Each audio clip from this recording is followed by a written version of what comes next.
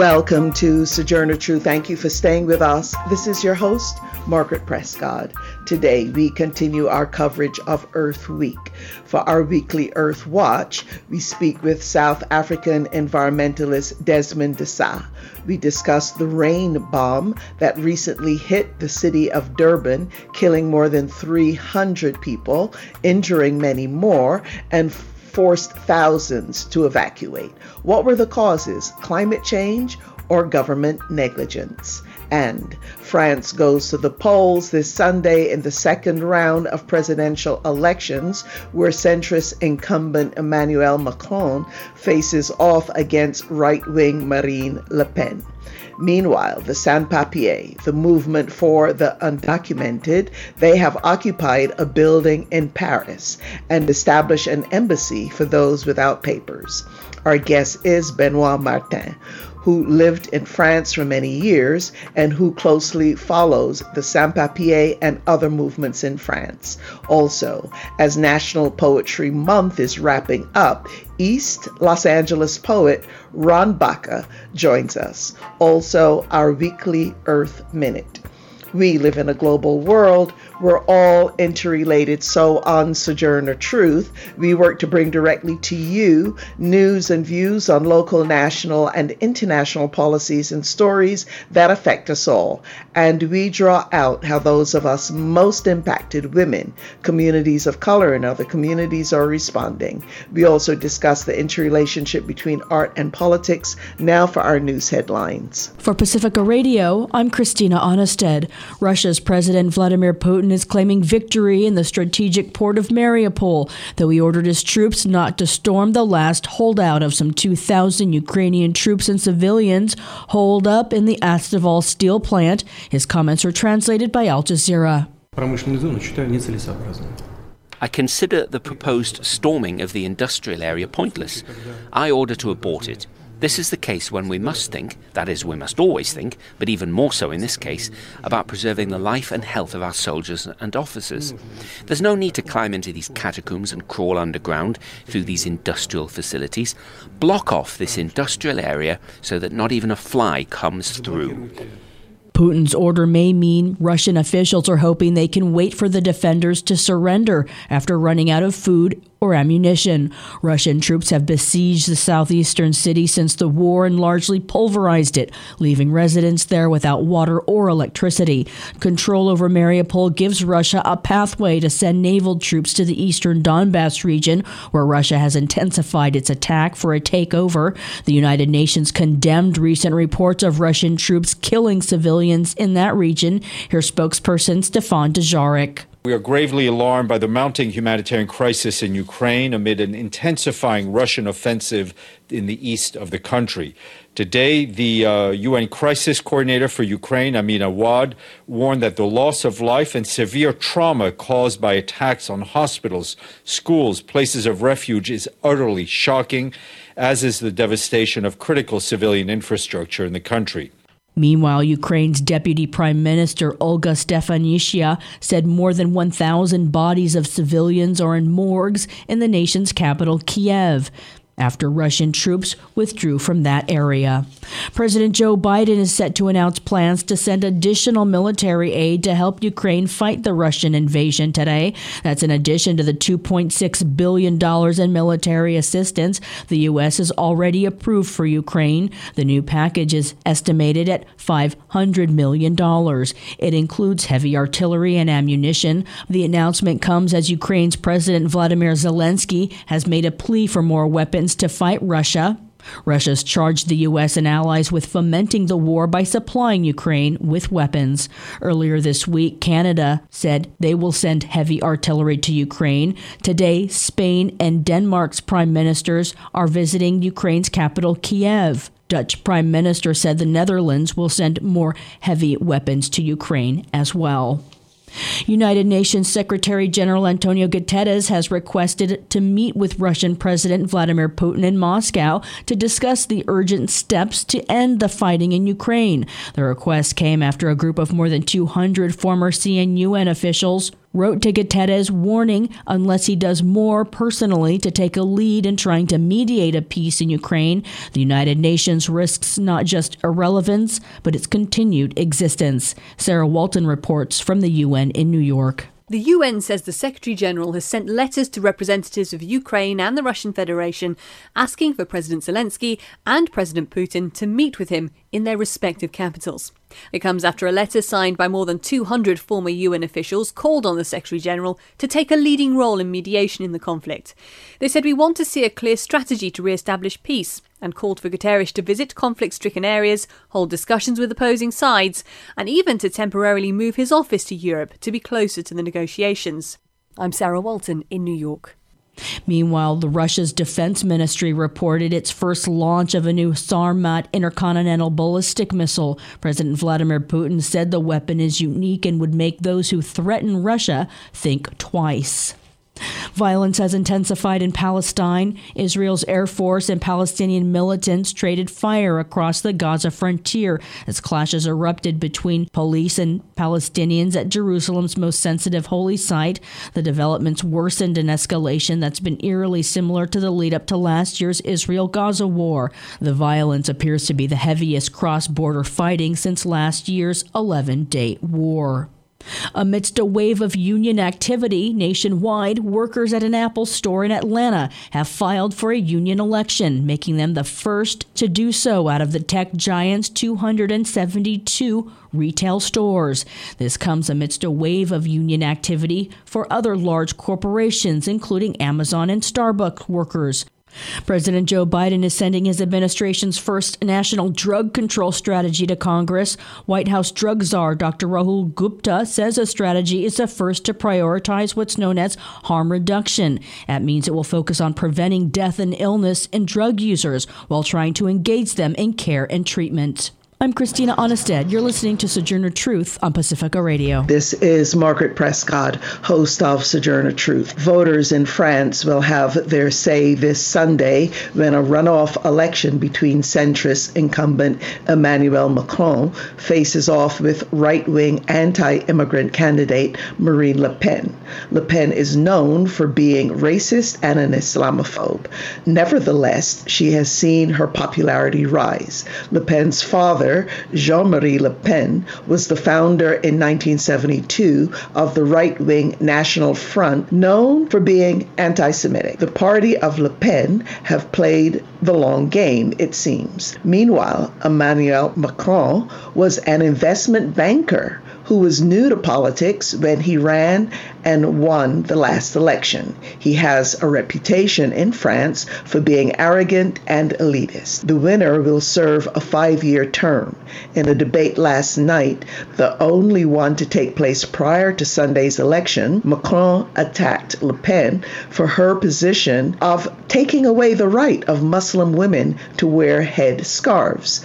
Now, France has the largest Muslim population in Europe. Macron also went after Le Pen for her party's $9.8 million loan from a Czech Russian bank. Macron had entered the race as a strong frontrunner, but as he increasingly positioned himself as Europe's leader in the war between Russia and Ukraine and his strong pro-EU and pro-NATO stance, he was falling behind in the polls as the French were more concerned with the cost of living at home. Anti-EU Marine Le Pen put herself forward as the candidate most concerned about the poor, but progressives in France were not buying Le Pen's reinventing herself from a far-right candidate known for her racist views to someone truly concerned about the well-being of the poor. Let us go to a clip from Reuters about this. French President Emmanuel Macron and far-right challenger Marine Le Pen locked horns on Wednesday in a high-stakes election debate. Their only one before Sunday's presidential election. The angry face-offs saw them spar over the war in Ukraine, specifically Le Pen's links to Russia, as well as the economy, the idea of a hijab ban, and the European Union. Macron's strongest line of attack against his rival was her past admiration of Russian President Vladimir Putin and a loan for her 2017 campaign contracted through a Russian bank. Parce que vous dépendez du pouvoir. You depend on the Russian power. You depend on Mr. Putin. A few months after saying that, Madame Le Pen, you took out a loan from a Russian bank in 2015. First Czech Russian bank. Le Pen rejected the accusations.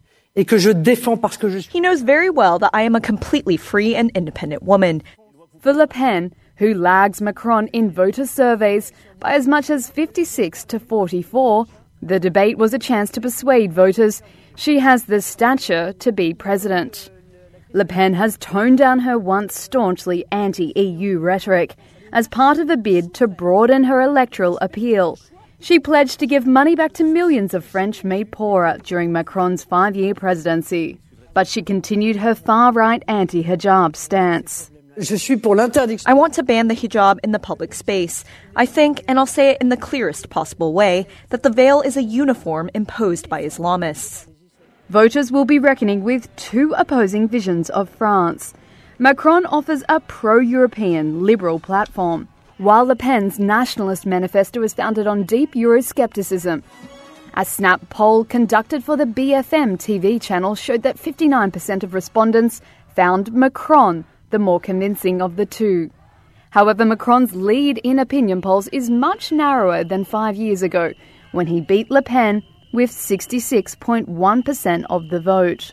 Alrighty, there you go. So meanwhile, progressives in the first round of the election held on April 10th overwhelmingly voted for anti-capitalist Jean-Luc Mélenchon. It now remains to be seen whether or not Mélenchon voters will come out and vote for Macron or stay home, with the possibility of giving a victory to Le Pen. Pundits on both sides of the Atlantic are comparing the possibility that Mélenchon voters could vote for Le Pen, as was the reality when some Bernie voters went for Donald Trump. Since the first round of elections, Macron's lead over Le Pen has increased by as much as 56 to 44%, although many, according to polls, still see Macron as arrogant and as someone who flirted with the right wing. Right-wing views over the past decade have become more mainstream in France as they have in the U.S., according to reports. Now, all of this is happening in the context of a country increasingly divided by left and right. The struggle of immigrants of color in France against racist police violence has made headlines over the past years, and the disgrace of the treatment of immigrants in the Calais refugee camp has been documented. Meanwhile, France and the UK are at odds over responsibility for migrants crossing the channel from France to the UK, where many have lost their lives. The Sans-Papiers movement in France has again emerged. Sans-Papiers, the movement of undocumented. They have occupied a building in Paris where they have established an embassy for undocumented immigrants. They contrast the double standard of the welcome mat being rolled out for migrants from the Ukraine with the mistreatment of Muslims and other immigrants of color. Now, for the past 5 years, France has seen an uptick in popular movements, including the Yellow Vest movement that at its height shut down Paris. Now, here to discuss all of this with us, I'd like to welcome back to Sojourner Truth, Benoit Martin. He has lived in France for many years and has followed the Sans-Papiers movement since it began in 1966, as well as other social movements in France. He is a community organizer with Payday, who are men campaigning with the global women's strike. He speaks to us from London, England. Benoit, thank you for joining us.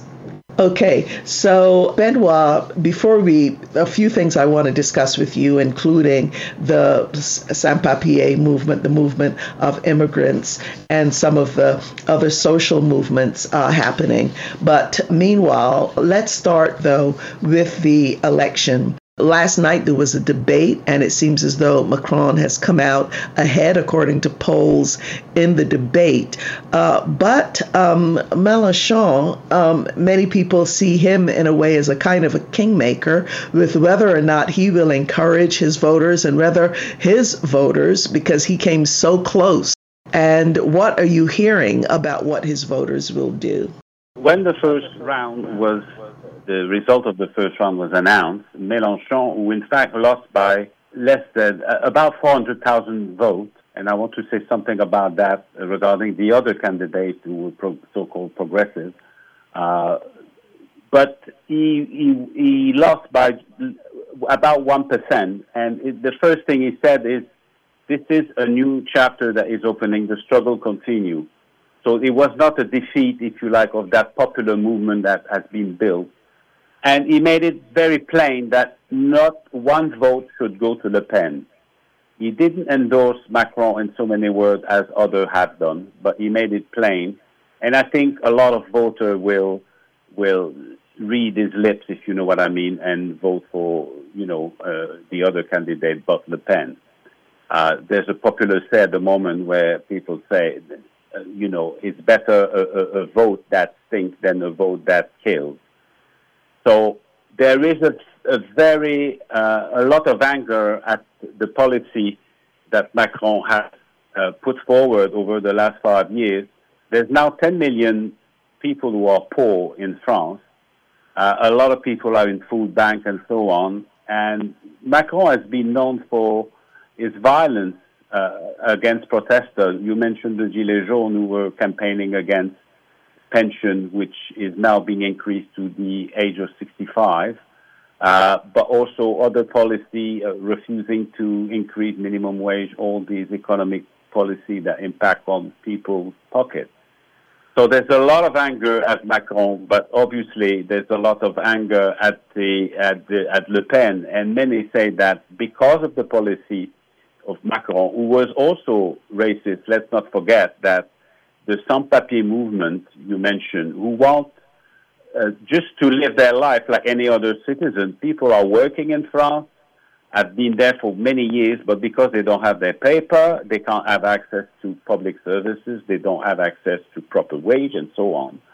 And the response of Macron over the last 5 years have always been a refusal. And the sans-papiers have organized marches, demonstrations. There is now a big movement in France who combine both the demand of the sans-papiers and the demand of people who have been victims, especially family of color, who have been victims by, from police violence and harassment and so on. So that will continue. And we have seen after the election, on the one hand, a big reaction against the score that Le Pen was able to get, and a lot of anger against the other left party, including the Communist Party, who, if they had stood out and abandoned their refused to be candidate and put their vote to Mélenchon, who was the only candidate who could win, we would be in a totally in a different situation today. So there's a lot of anger also against the left in that sense. But I think what is surprising to me is that people have, far from giving up, it seems that the movement has increased. We've seen massive demonstration last Saturday across France against the rise of Le Pen. We've seen also, as you mentioned, the sans-papiers occupying a building who will be a place of organizing and campaigning. We have seen the student, and has not been reported a lot, but students occupy for some days many big universities, and they were expelled, again, very violently by the police. But these are new things that we have seen since the first round of the election, and it seems to me that regardless of the vote on Sunday, that movement will continue. And let's not forget that in France, there will be another election in June for the MPs, for the representatives, if you like, in Parliament. And there has been in the past a situation where you have a president who's more on the right and a parliament who's more on the left. I'm sure you have the similar contradiction in the U.S. A lot of people in the United States had no idea that an anti-capitalist candidate came very, very close to being in the runoff with Macron. And so I'd like you to tell us a bit about that candidate and what some of his policies were. Jean-Luc Mélenchon represents a movement called France Unbowed, La France Insoumise. And they have built on that to build a bigger coalition called the Popular Union, Union Populaire, which bring together activists in the ecology movement, in the trade union movement, in the community organizing movement, anti-racist, and so on. So there's a kind of a dynamic between that candidate and the movement pushing on the ground for their demands. The program of Mélenchon is anti-capitalist in the sense that they want to stop private property of basic necessity like, water, transport. They want to bring more investment in hospital, things like that. They also want to do a big shift on the ecology and implement what they call, the green rule, whereby you don't take from the environment more than it can take, recover, if you like. So they're thinking massive investment in ecology project. They was thinking immediately as freezing prices because people are getting poorer, to freeze the prices of basic essential goods, fuel, also increasing minimum wage, increasing benefits. So there's a whole policy of rebalancing the inequality of wealth, if you like.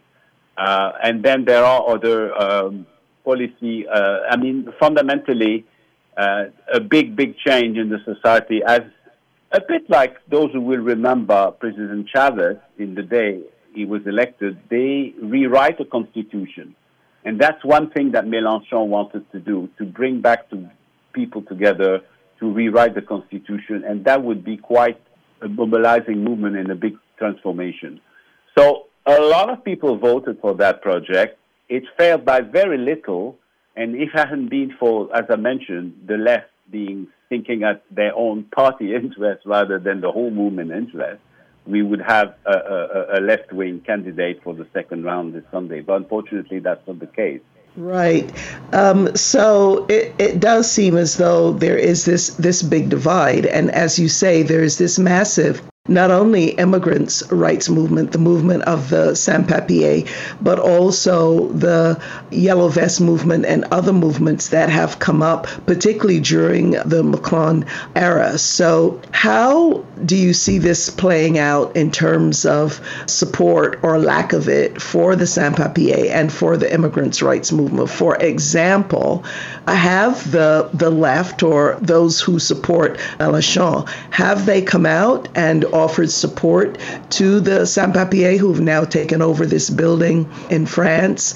It does seem as though Macron, even as you say, his policies have been racist. I mean, the police beatings of young people of color, etc., a lot of that happened during his administration. He didn't seem to do much of anything about it. But now he is making a big deal about defending the right of Muslim women to wear headscarves. So it does seem as though immigrants are being used one way or the other in the election. Macron, to try to, make his claim one way or the other. But meanwhile, what is happening in terms of support for the sans-papiers? And Benoit, and also give us your final thoughts on all of this.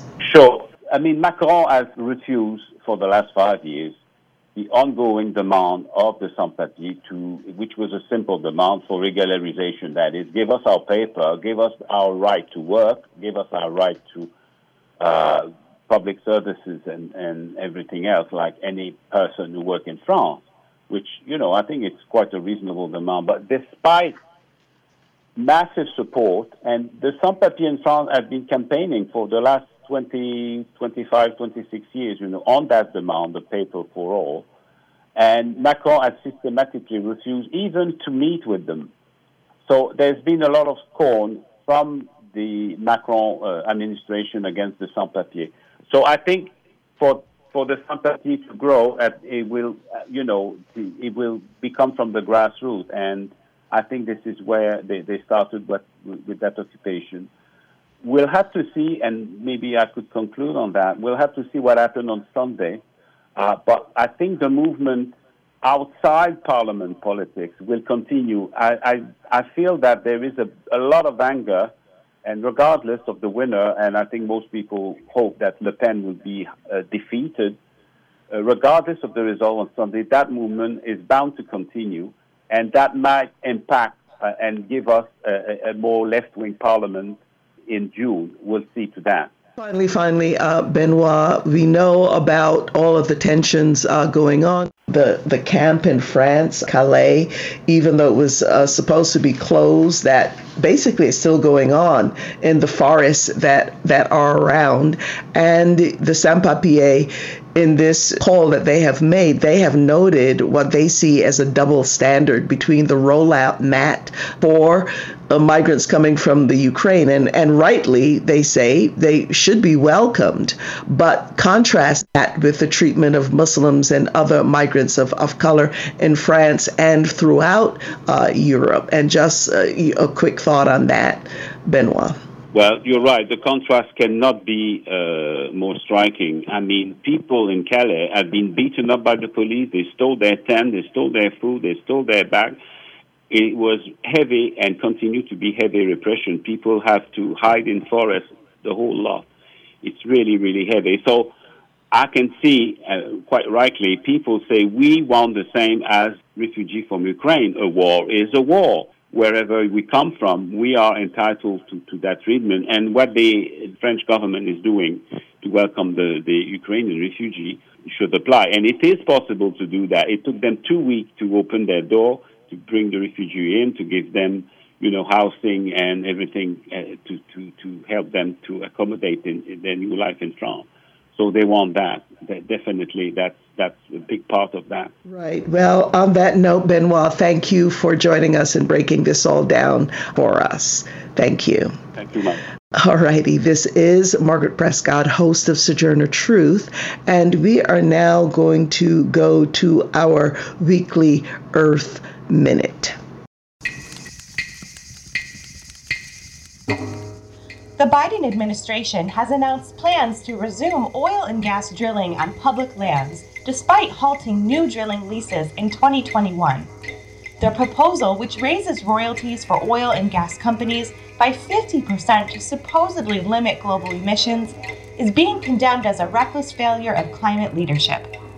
According to the Center for Biological Diversity, it's as if they're ignoring the horror of firestorms, floods, and megadroughts, and accepting climate catastrophes as business as usual.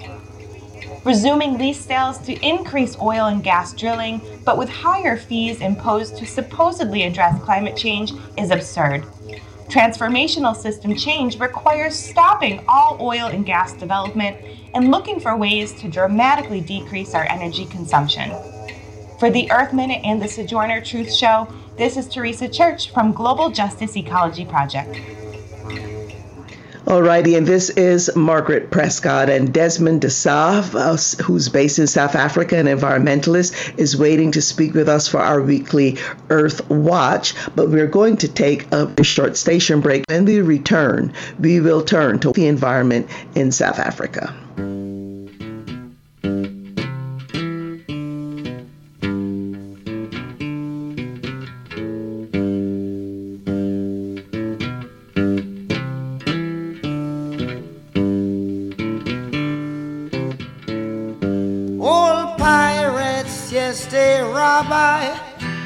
Sold I to the merchant ships. Minutes after they took I from the bottomless pit, but my hand was made strong by the hand of the Almighty. We forward in this generation triumphantly.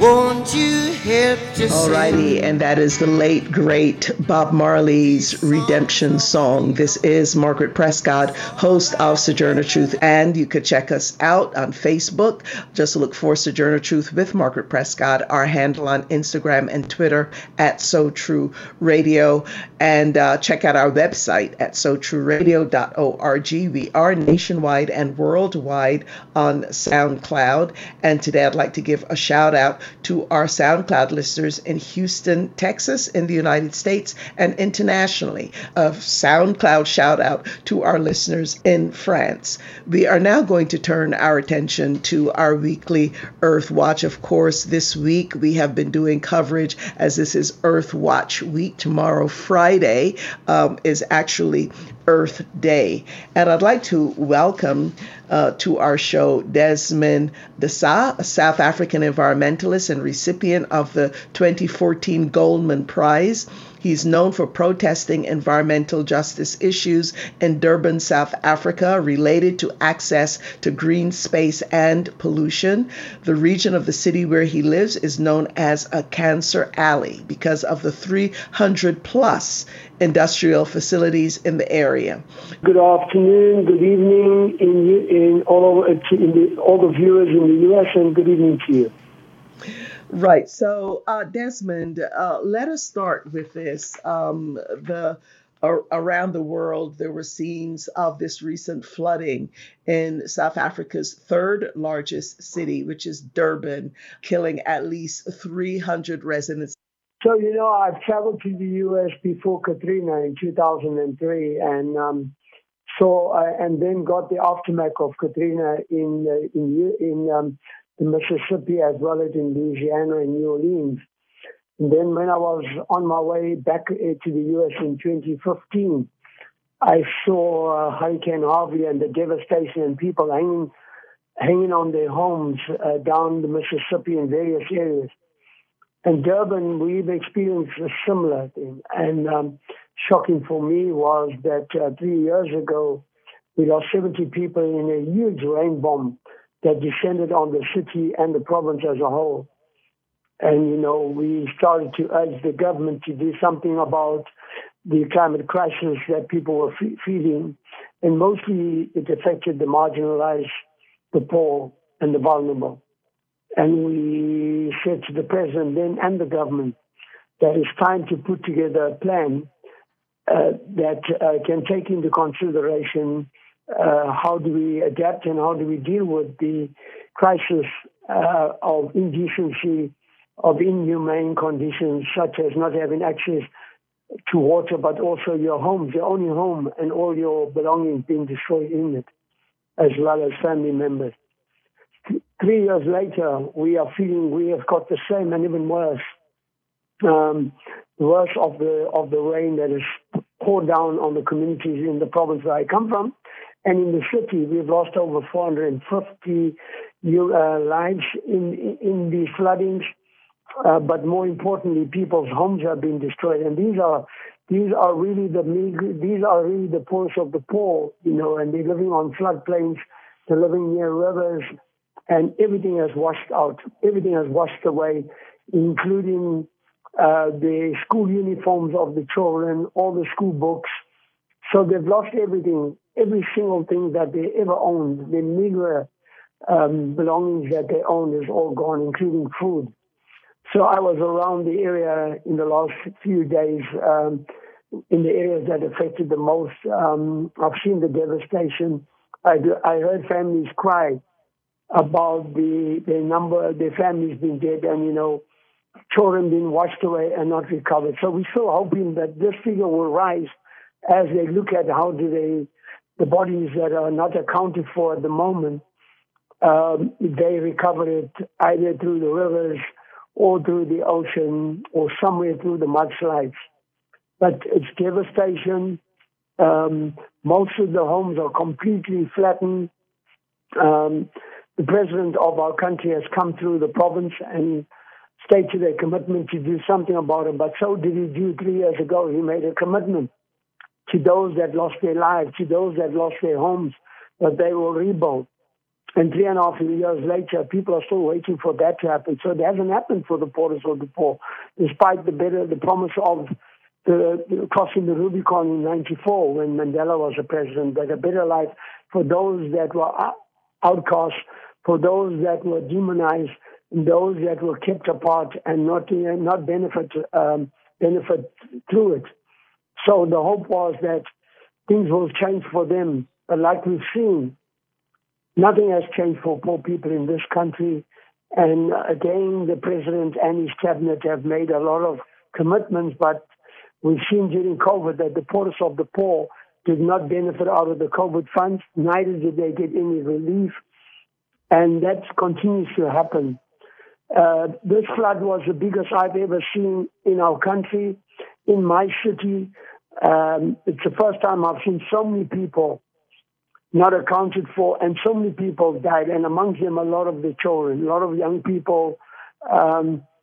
In going to the areas, we found that a lot of the young kids could not have a place to stay. Even the next day, they were still living in those inhumane conditions, what we call the shacklands, in transit camps that were there prior to the 2010 World Cup, where they were placed with the promise that these transit camps will be a thing of the past and that better homes and decent homes will be provided. Well, the transit camps have been flooded and people have lost their lives. This is Margaret Prescott, host of Sojourner Truth. For those of you who are just joining us or missed it, our guest is Desmond Dasa, South African environmentalist and recipient of the 2014 Goldman Prize. He is known for protesting environmental issues in Durban, South Africa, which is where he is based. He lives in an area known as Cancer Alley, and his network has been successful in opposing polluting sites. And we are discussing with him the recent flooding that happened in his hometown of Durban, where hundreds of people lost their lives and many more injured, and thousands were forced to evacuate. So, Desmond, when these kinds of things happen, you spoke about Katrina and your visit to the United States. Often we know when there is a natural disaster, it is exacerbated by a man-made disaster. In this case, neglect of communities and neglect of people who are poor. And in fact, a lot of the housing, the New York Times has an article saying that the housing crisis is what helped make that high death toll in South Africa, because in 2009, in preparation for the World Cup of Soccer, the government moved hundreds of residents from their tin shacks, bad enough that they're living in tin shacks, near the city center to a flood-prone field in the south of town. So, Desmond, talk a little bit about this, because we know that increasingly with global warming, with the climate crisis, we're seeing weather, including the rain bomb. But the interrelationship then, first of all, do you think that this event, at least the rain part of it, was connected to the climate crisis? What is happening with the crisis and government inaction or actions that exacerbate it? Desmond. So the rain bomb is directly linked to the climate crisis. South Africa is a mining country. A lot of the mines continue to happen. A lot of mining is increasing because of the export to China and Germany and other parts of the world. That continues, and South Africa, while signing the Glasgow Agreement, is on the other hand agreeing to mine even more. And now we've just seen since 2009 with Operation Patricia, the blue economy is to mine for oil and mine in the ocean of South Africa to the entire coastline, from the Mozambican border right down to the Namibian border to the Northern Cape. The entire area has been sold out to big oil corporations such as the Shell and BP, the Sasol, the Italian oil corporation, ExxonMobil, and as well as the oil giants who come out of Texas, who have bought up a lot of the ocean to do seismic testing and drilling. And they already know that, and we've been putting that off and fighting the whole of 2 years now. We've been pushing back against the seismic testing in our ocean because we've got one of the best oceans, clean beaches, and we've got a lot of marine life that feeds thousands of our people who are fisher folks. So people have put up a big fight against the oil and gas being explored on the ocean.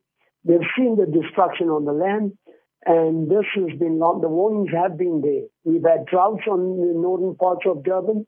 We've had huge amount of rainfall in some parts of the country. And now we've seen the real thing has happened. The rain bombs have come through. And this is directly linked to the high emissions, CO2 emissions in South Africa. The data is there. The South African government fully is aware of all this. And they have made promises to reduce CO2 emissions, to reduce the carbon footprint. But the action is lacking. There's a lack of political will to do that and to address the issue of the social inequality in South Africa as well as that. The power of the industrialists and international oil corporations continue to hinder progress, to move to a just transition, to create jobs that will be sustainable and not harm people and the environment. And this firebomb exposes our government and those corporations in the sense that over 400 people had to lose their lives. But more importantly, they washed everything out and destroyed everything in the wake of these heavy floods that came through. To rebuild is going to take a lifetime. It's going to take a lot of years. Most of the province, most of the areas, most of the houses are destroyed. The roads, infrastructure is destroyed. People have had no water and continue not to have any water to drink, to wash with in the province, in the city. Energy is a problem. The Eskom debacle of developing big coal-fired power stations with the building of Medupi and Kusile, that the World Bank did not listen to the representation that I made in 2009 is a tragedy of justice, that they only took one side and listened to the government and didn't invest in just transition, in renewable energy, which would have created jobs, but also it would have helped us in the climate crisis that we're currently facing. So the ball stops right in Washington, D.C., at the World Bank housing, World Bank where they're placed, because they came back and said, wow, you know what, we did not know that they knew all along. And they allowed big corporations to do what they want to do and come here and take loans that the society will pay for the rest of their lives. Those millions of dollars that were given as a loan with high interest rates, we're going to pay for. It's a double dose in the sense that the climate now, we're going to have to rebuild our homes, rebuild our schools, all our clinics and hospitals. Some of them have been destroyed in the wake of this heavy flood. People just don't even have food to go to bed with. They don't even have a bed to sleep on. They don't have any school uniforms to give their kids to go to school. So this has been a warning. The climate has been indicating to us all along that there was time for change. These things are happening. We need to be proactive. We need to develop resilience. And the way to develop resilience is to get the society involved in the plans. And the government has failed to do that. In fact, it's a tragedy that so many people lost their lives when something could have been done to create an early alert so that people be aware of the flooding and the heavy rains that are coming. But people were not forewarned. Nothing was done in that regard, and people were left to their own device. As I talk to you now, people are living in those conditions. They're sleeping on mud floors because the rain has brought down all the silicos and everything through their homes. They're sleeping in places that are damaged. They're sleeping in community halls.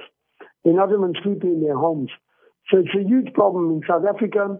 We hope that the international community will stop funding the fossil fuel throughout the continent that's ruining the continent. And it's a curse to all the people of this continent, whether we're in Nigeria, whether we're in Mozambique, whether in South Africa, or any part of the continent. The oil dynasty is a curse to the people. Those resources have never brought improvement in their lives and have not reduced the harm that they're currently feeling. And we see it this week, this last 2 weeks, that people are worse off than they've ever been, and they've been impacted the most. when it comes to the rich and the elites. That suffer the most is the poorest of the poor, who are already living in inhumane conditions, who already have suffered from the lack of access to water, to tap water or clean energy.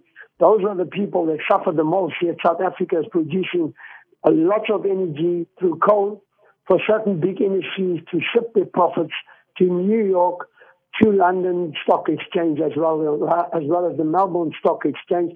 Nothing benefits the poor in this country, and we should start moving away. Desmond, I'm afraid we are out of time for this segment. We needed much more time to hear from you, but thank you for all of what you're sharing with us and the complicity of the Western governments, the United States and Europe, in terms of what is happening, and all of it playing a role in the devastating floods that happened there. We also want to thank the Global Justice Ecology Project, our partner, for our weekly Earth Minute, as well as our weekly Earth Watch. Desmond, we hope to have you back and to hear more about what you're saying. Really critical information that we would like to help to get out. Thank you, Desmond Desau, for joining us. Appreciate it. Thank you so much. All righty. This is Margaret Prescott, host of Sojourner Truth. We are now going to wrap our show up. Actually, also wrapping up National Poetry Month, as is our tradition. At least a few times during the month, we like to welcome a poet to our airwaves and hopefully to share some poetry with you. I would like to welcome back to Sojourner Truth Ron Baca. He grew up in Boyle Heights in the shadow of the East Los Angeles Freeway interchange. His poetry attempts to capture and reflect on people and events that contribute to celebrating one's roots. He is now based in El Sereno in East LA, which was my home for so many years. He taught for over 20 years at the Los Angeles Unified School District in Eastside Public Schools and is currently a volunteer tutor at Homeboy Industries. Ron Baca, welcome back. Hi, Margaret. Thank you for having me. Okay, so Ron, so that we don't miss any of it, right? We want you to go straight to your reading some poems. Will you read some poetry for us, and then we could have a quick chat? Okay, that sounds great.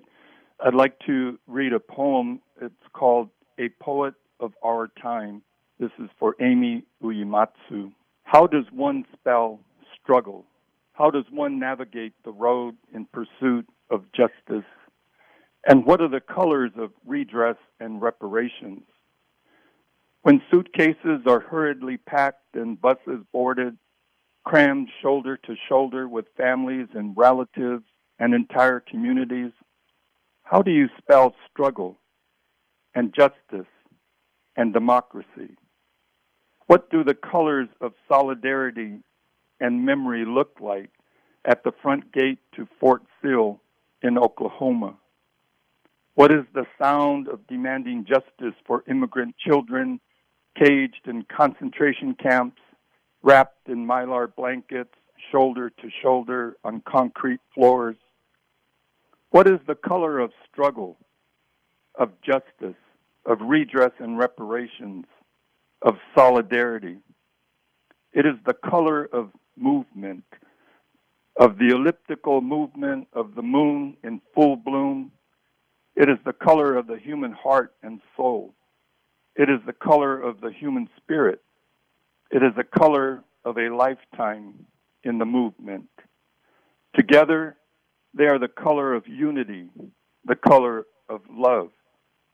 This light, this poetess, draws us in to the poetic intersection of Eastside meets J-Town, to the intersection of the color of morning sunrise, interweaving thread-like, bringing all creation together like a braiding of golden thread, of silver and turquoise, jade and onyx and pearl, an array of earth tones, a blessing of Mother Earth gifts to all indigenous children and all people of the rainbow of Mother Earth.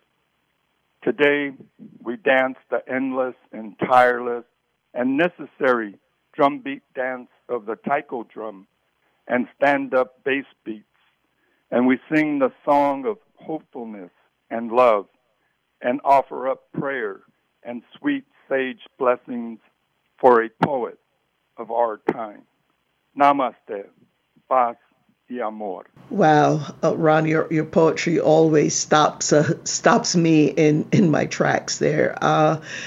We have, here's the decision to make, Ron, because I'd love to hear more of your poetry. We've got about 4 minutes left. Do you think that we can fit another one in and then have a very, very quick chat or outro with you, Ron? What do you think? Sure.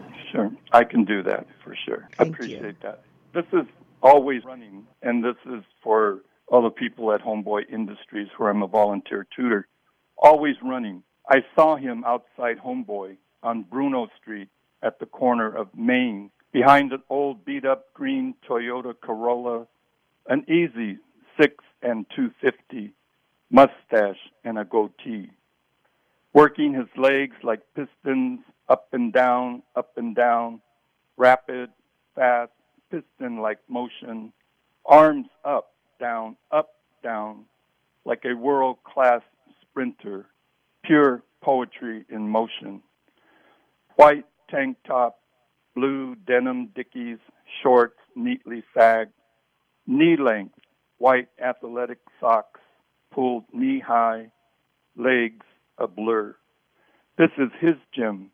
This tiny 4x4 foot space, small, much smaller than a 6x8 foot cell. He looked me off as I walked past.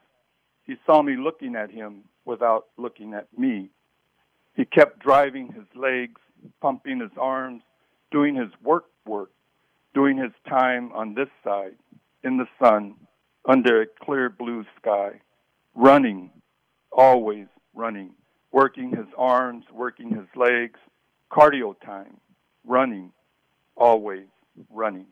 That is poet Ron Baca out of East Los Angeles.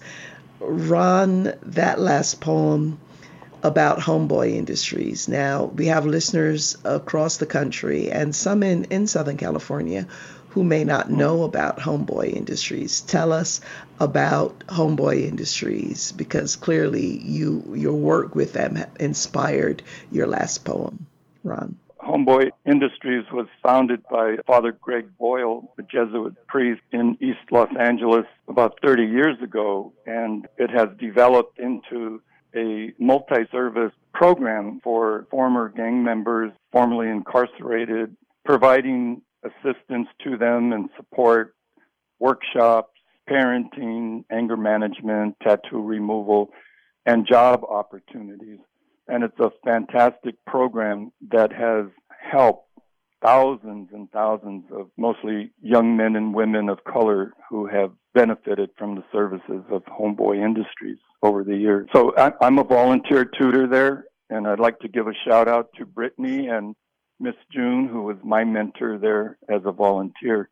And I've been volunteering there approximately 7 years and currently working with young men and women who are getting their GED or high school diploma and who are in community college getting their AA degree.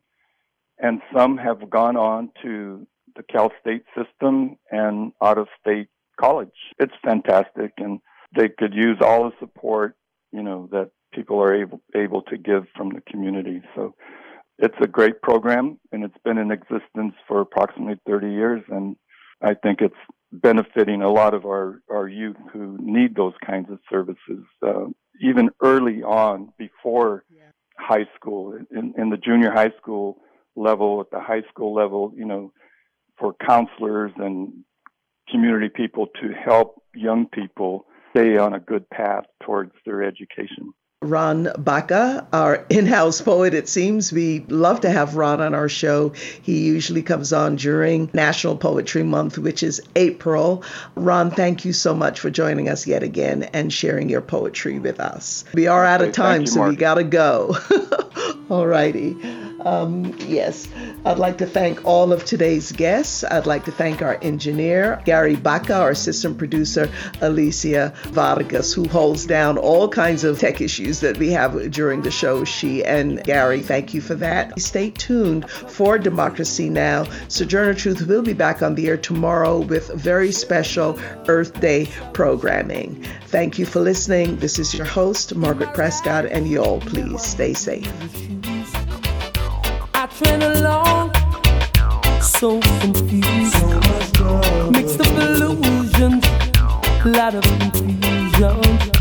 People building bombs, that's no solution. I say, stand up for your rights, brother man. Must be a way somehow.